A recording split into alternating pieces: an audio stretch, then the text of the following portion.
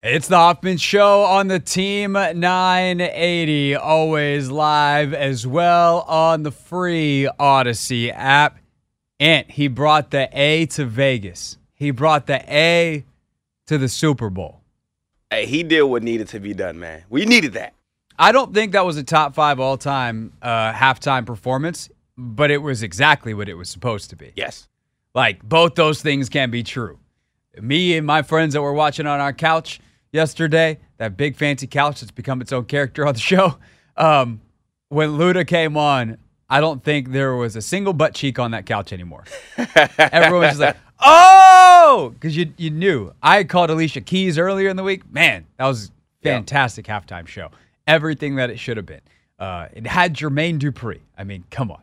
Man, his fit was a little crazy, though. Like a lot of razzle-dazzle. Definitely thought he was CeeLo at first. He did look a little bit like CeeLo. A little bit? I was like, where'd the tattoo go on his head? Oh, that's Jermaine Dupri. That's not CeeLo. Yeah.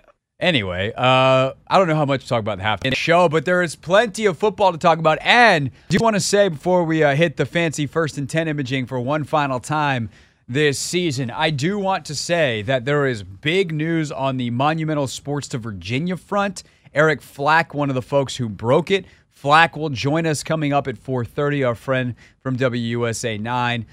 Is this thing going to get across the finish line? I am starting to have more doubts, and I had more doubts than most people when it started. So we will talk to Flack coming up in the 4 o'clock hour a little bit later. Right now, though, for the final time in the 2023-24 season, it's time for 1st and 10. It's time to get the breakdown started. 1, 2, 3. First up, 10 observations. Stuck it high and just boom, put it right on the ground. It's 1st and 10. We start with the place that we have to start. We start with Patrick Mahomes because this is ultimately about him. The fact that he is inevitable. The fact that he just is that guy in a way that we have only had a select few that guys in the history of this game. Patrick Mahomes is 28 years old, and if he retired today, he'd be a first. They run Pacheco up the middle again, and now it's 4th and 1. They come out of that timeout, and they get a monster conversion on 4th and 1. Super Bowl could have ended right there. All right, that's great. Mahomes finds Valdez-Scantling for what should be, or it doesn't end. So great for Kansas City, bad for San Francisco. Finds Valdez-Scantling out on the right side. Should have been a gain of 6. Instead, he gets his footing as he's being knocked down, winds up being in control of himself again, gets tackled 3 yards behind the line of scrimmage, and now you're looking at 2nd and 13. They get 7 of it right back, and then on 3rd and 6, Mahomes gets another conversion. They trickle the ball down the field again, so much so that Kyle Shanahan calls a timeout on defense to tell Steve Wilks, stop playing this soft doo-doo coverage, get out of it. By the way, at this point, Mahomes, 0 incompletions. Spoiler alert, he wouldn't have one on the drive. Finds Pacheco, scrambles up the middle again for 13. Pacheco on another short gainer. Mahomes to Kelce on that middle screen, and then he finds Mecole Hardman on corn dog for the touchdown. So on the final drive, that is a scramble for a 1st down conversion, a completion for a 1st down conversion on 3rd down, and a 4th and 6 conversion a 4th and 1 conversion where he's the runner. That was Patrick Mahomes in the biggest moment of his career. And that is Patrick Mahomes in every other big moment of his career. The inevitability of him is stunning. And to execute this consistently on this stage is Brady-esque, Jordan-esque, and I don't know how many others fit that bill. Despite his reputation, LeBron is pretty damn close to having that, where it just seems like, especially recently, in this back half of his career, once he broke the seal on his championships, he's always up for the moment. Now, he's lost some championship games, but I mean, he's lost some championship series where he's been the best player on the floor. He does not come up short. He has been a part of the team that is not the Golden State Warriors. But Steph has gotten to this level where in the biggest playoff moments, he has also been able to figure out how to be that guy. There's just an inevitability to Mahomes in the absolute biggest moment where he's calm. He gives that little like, hey, give me the play. All right, I in completion, or on other drives, not that one. Just come on, give me the play. Let's go. What's next? And that confidence is irreplaceable. It is truly remarkable, and something that, we talk about the analytics, and we talk about, feelings and emotion, and at the end of the day, like, psychology is extraordinarily powerful, and there is extensive research on what confidence does for people, what belief does for people, what hope does for people. And if Mahomes is your quarterback, you have the ultimate confidence, you have the ultimate hope, because and it's just going to cause everyone to execute better. And seeing him execute that final drive to literal perfection is just truly remarkable. It is what makes him him. And there is not enough praise there's not a thing you could say about Patrick Mahomes that isn't true in terms of heaping praise. And that includes that he's the greatest of all time. Now, I guess the one thing you'd have to hold on, and this is a matter of longevity because he is only 28, is that he has not had the career that Montana had, that Brady had, that some others, but really if you look at it statistically, it's pretty much those two, have had in terms of longevity of success. But in terms of peak of his powers, in terms of winning efficiency, he's the best to ever do it. And that includes Brady. And I realize that efficiency is probably going to drop. Brady started as hot as Mahomes did, and then ultimately has a 10-year gap between going on another run like what Patrick just did. So this is, again, I'm not saying that Mahomes has already passed Brady. What I would tell you is that if I had to take either one to win a game, I'd take Mahomes, and I know how freaking good Brady is. Number 2. When you talk about the legacy for Mahomes, I already touched on some of this, but there's actually more, which is crazy. So Mahomes has made, in the 6 years that he has been a starting quarterback, he's made 4 Super Bowls. It's worth mentioning that he would have made a 5th if Dee Ford hadn't lined up offsides. That's how close he was to being that much closer to perfect. In the Super Bowls, the only one that he has lost, he's now won 3 of the 4 that he has made, was to Tom Brady, and it happened in a game where Mahomes didn't get a whole lot of help. He was fantastic in that game, made a bunch of plays, had some iconic moments. Remember the one play where he throws a 50-yard ball in the air. As he's falling, his knuckles pretty much scrape the ground, and in between multiple defenders, it hits Tyreek Hill into the face mask. That's Patrick Mahomes in the Super Bowl. Patrick Mahomes now is no longer tied. He is in sole possession, 3rd place all time in playoff wins. He has more playoff wins than Peyton Manning and everybody else not named Joe Montana, who he is one away from. One away from Montana, and then Brady, who's in a whole class by himself. Again, the greatness times the longevity there is pretty much unmatched. But there are 15, there's actually really 14, I believe, because I was looking at the stats yesterday, and there's like one quarterback who made the list, but it looked like he was a backup. He only had like 1 passing attempt, but he had 10 playoff wins. So 14 to 15, according to StatMuse, quarterbacks who have 10 or more playoff wins. So if you have 9, you're tied for 15. Patrick Mahomes now has 9 playoff wins when he's trailing by 7 or more points at some point in the game. Do you realize how absurd that is? He was 8-2 going into yesterday. He's now 9-2. 11 times Patrick Mahomes has been down by a touchdown or more in the playoffs, and he has won 9 of those games. And if you just counted them, he would be top 20 all time in quarterback playoff wins. That is stupid. And that is his reality. That is how good this dude is. And again, the consistency of greatness, the consistency of winning in the playoffs. And I think here's one thing that I will say. Again, I'm not trying to diminish Brady. Brady's the GOAT. Like, put the package together. Peak greatness is right there with Mahomes. I would take Mahomes, but Brady, like, it's a 1A, 1B situation. They do it very differently, but damn it, they got it done. And then the longevity of Brady is just unmatched in a way that like it's a LeBron versus Jordan argument. Kind of LeBron is Brady, Jordan is Mahomes, if you will. I think that's actually, maybe that's even a better comparison than I realized the more I think about it. We'll maybe revisit that later in the week. But the point is, like, Brady early in his career kind of relied on the defense and actually wasn't that spectacular. Also, the style of the game was different. It wasn't as quarterback driven as it is now. Mahomes is the reason they are winning these games. Now, this season is different for the Chiefs in a way that we'll talk about in terms of their defense in a moment. But it is like the significance, the weight of Mahomes' impact on these games, where he is the reason they win, the driving force of greatness, is just, I think it's pretty much unmatched in NFL history. And I was rooting for San Francisco. I wanted them to win. But am I going to enjoy the greatness that is right in front of me? Yeah, I am. Because what an idiot I would be as a fan of this game if I didn't.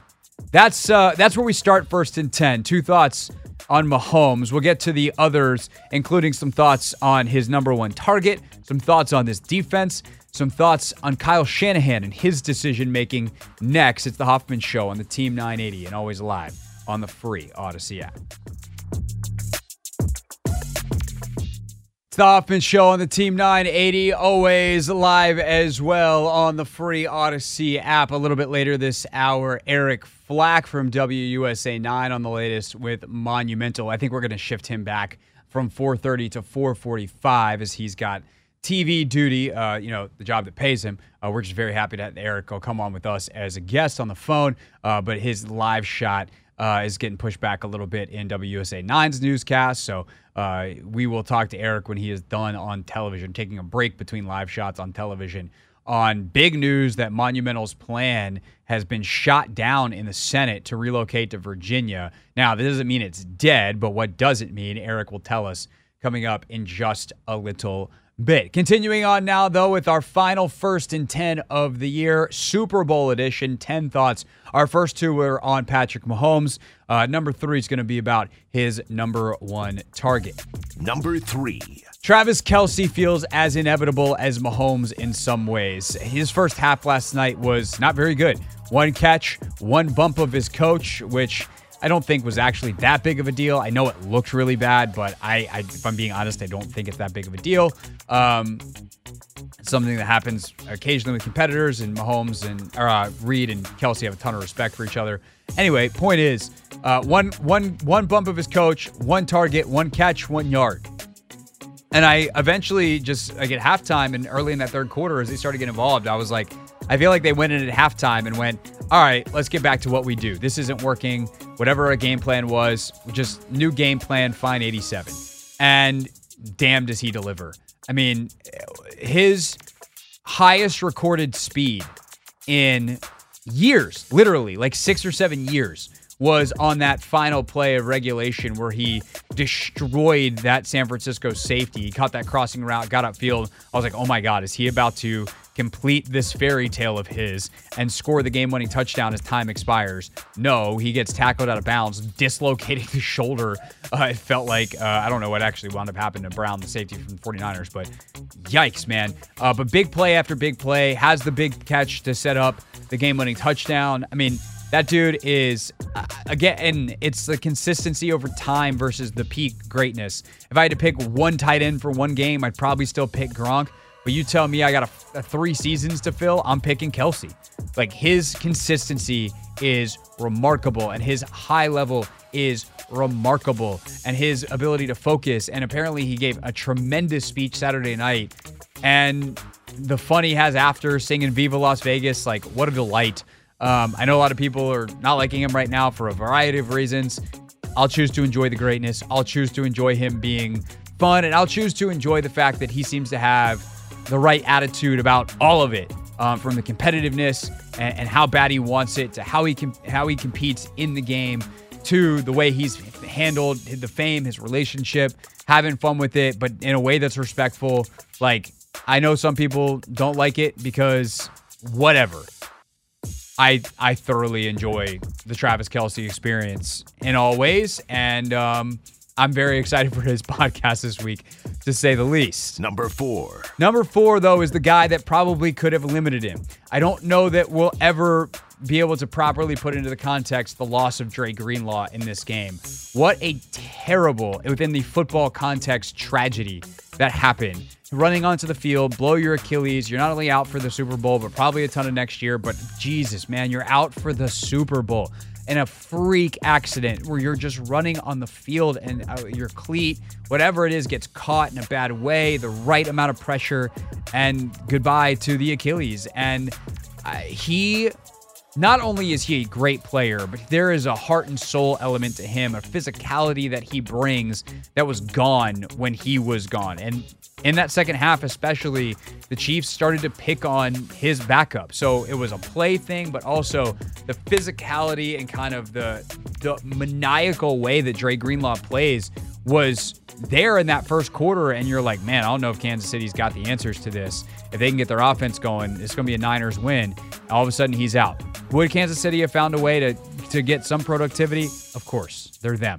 But hard to overstate how big of a loss Dre Greenlaw is within that game, and especially when it happens in the game, right? Because that means his backup Burks didn't get a ton of reps in terms of practice and things like that.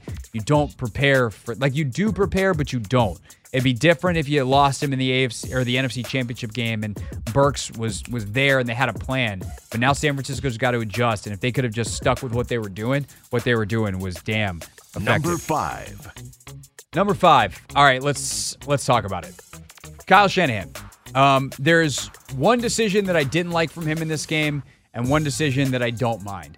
And I will admit, I second-guessed the one I don't mind last night on Twitter. You might have seen me say, why would you not take the ball second in overtime? What is San Francisco doing? And I heard Kyle talk about it after the game, and I've heard some analytics folks talk about it. And I would still make the opposite decision, but it is basically 50-50. Whether you take the ball first and then you have the chance to dictate terms, and if the other team matches, you get the ball third, aka the first time that it's truly sudden death, versus what Kansas City, I think, would have done, which is we're going to take this game sudden death no matter what. We're going to know what we need. If we just need a field goal, great. If we need a touchdown, okay. If we need a touchdown because they got a touchdown, we're going to go for 2, and there is going to be no third possession no matter what. That's the route I would go. I would do that second, but there's a lot of risk there. That is a high-risk proposition. And to be able to say, like, we're going to go out there, we're going to trust our defense, we're going to see what we can do on offense, I understand it. What I don't understand is the first 3 possessions of the second half not running Christian McCaffrey more. And I know Kansas City's defense is really good. I understand what Kyle was doing to an extent. He was trying to break a tendency of being run first. Their running game wasn't particularly effective. They had a couple of nice runs, but a lot of short gains, which was leaving them on average like 3rd and 12. It was nuts. Like their first 6 or 7 third downs of the game, the literal average third down length was 3rd and 12. Kansas City's defense was playing out of its mind. So you try to hit some passes on 1st and 2nd down. You try to hit some play actions and give Brock Purdy some easier looks to throw into as opposed to these exotic Steve Spagnuolo 3rd and long blitzes, which did have a really nice effect in the game. I understand it. I think he overdid it. It's not coaching malpractice. It is a mistake. I think that this isn't like Kyle choking or coming up short, or I don't think the magnitude of the mistake is as big as maybe his game plan versus the Patriots in the 28-3 game. But it's definitely not ideal. But I also would remind people the biggest reason why the San Francisco 49ers are in the Super Bowl and are competitive and are in overtime is Kyle Shanahan. That, he, to me, is the best coach in the league. That didn't change yesterday, even if I didn't love everything that he did. And maybe some of the things where he can still get better did come up. But week in, week out, design, implementation, everything, I still think he's the best coach in the league. That probably pisses some people off. I don't know what to tell you. It's my opinion. Number 6. The biggest mistake the San Francisco 49ers have made in an organization, though, is they drafted a kicker in the 4th round. Jake Moody's the difference in the game, and I hate to put it like one of the differences. There, now I haven't put it all on this kid who's out there trying his best. It's not his fault they drafted him in the 4th round.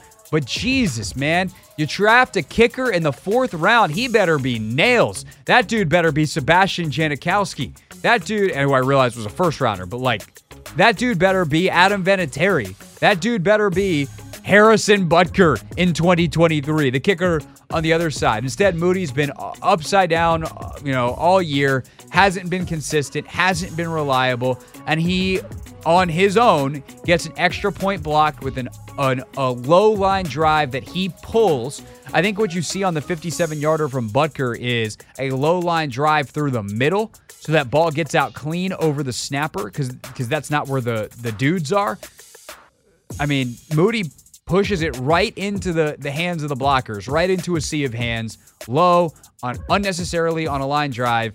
And think of how different that 4th quarter is if that kick is made, because now the strategy changed, going forward on 4th down versus not. Field goal versus needing a touchdown, and how San Francisco plays it with a lead versus not. There's so much that changes on that extra point. And I know there's other stuff in the game, but that is such a big play. And the fact that it happens on a guy who's so tremendously overdrafted, to me, is like just a ridiculous failure by an otherwise a brilliant and excellent and even model San Francisco franchise. And there is incredible irony. Perhaps it's not even irony. Perhaps it is direct cause and effect that one unbelievably silly decision comes back and bites them in their biggest game. Number 7. All right, quickly flowing through the rest, which we'll get back to some of this stuff later. Just time is running short. Steve Spagnuolo might be the best big game defensive coordinator ever. What he did with the Giants back in the day, beating Brady, what he's done with Kansas City.